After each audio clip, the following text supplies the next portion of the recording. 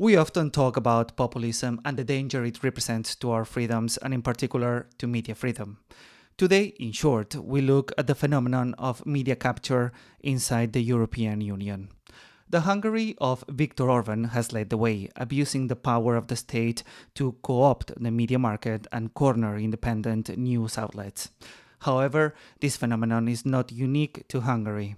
Indeed, the so-called Orban model is spreading throughout Central Europe.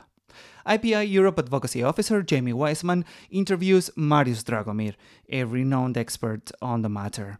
My name is Javier Luque, and I welcome you to a new episode of Today in Short.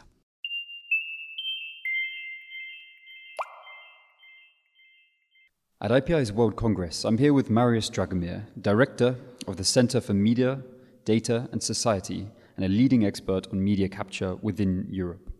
Marius, in a few words, what exactly is media capture and what does it look like in practice? Yes, in practice, what media capture is a concerted attack by people in power, by governments, and businesses associated with the people in power and the governments against the media. And just very useful to understand where the media capture appears is to really understand its components. What does it consist of? And it consists of control of regulatory powers, the regulation in the country, media regulation. Then this is being done by appointing people on the regulatory bodies. It means that you control and use public funding to control media, and this is done in various ways, state advertising and other ways as a tool to control the media.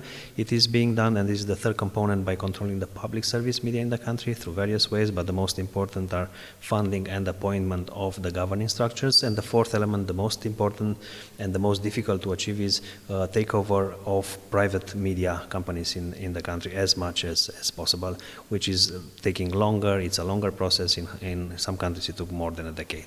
And how have we seen this kind of model for controlling the press spread within the European Union in recent years, and what has the impact been?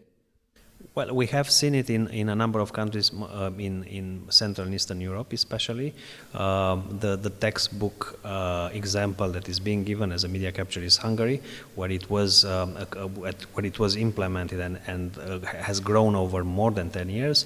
But then this model has been replicated and imported in other countries. Poland is the immediate example, but we see elements of capture across most of the Central and Eastern European countries. The impact on the media has been bad, of course, and it is extremely bad because it happens in countries that are part of the European Union, where the media should be operating independently. And what kind of tools or strategies are there right now to protect independent media from this kind of capture by political or business interests? And what can the European Union itself do? Well, this is you stress that the word "what can be done now." That's a very important thing to say, because if you want to fight media capture, there is one thing is to do it in its earlier phases, and this is when you have to really push back to mobilize civil society against laws that affect media freedom and freedom of expression. And it is much more difficult to do it when the media capture as a phenomenon is more advanced, as it is now in some European countries. When it is more advanced, the situation is quite difficult, and in some countries quite impossible. But there are various ways. One way is for the remaining independent media outlets to attract independent funding, usually philanthropies. Another way is to try to do what these oligarchs are doing, meaning to consolidate their power. Of course, not at that scale, but solidarity is important. So ways for these media outlets that are still independent, they should come together and find ways to actually stay and survive on the market. Of course, that always it's important to really look and identify the places that are not controlled by the governments. And here I'm talking about, there is always a constant move in generations. Younger people consume more media, so identifying the platforms that are not yet controlled by the government should always be on the focus of media outlets. What the EU can do, that's I think on the one hand, there was a huge missed opportunity by the EU, and that was during the accession process, when the media freedom issue should have been better articulated in the process of accession of these countries. It was was not, and that was a big mistake and a lost chance. Now it is more difficult, but I think now the only way to actually affect these governments and stop them from capturing media outlets is through financial mechanisms. In other words, to connect the funding disbursements of the EU funds to these countries, to connect it and link it with some forms of rule of law compliance. Thanks very much for speaking with us, and thanks for your work on this issue.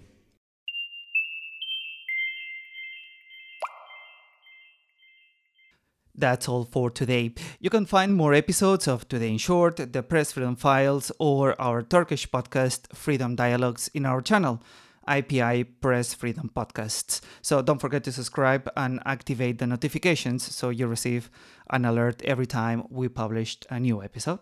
That's it for today. As I said, thanks for tuning in.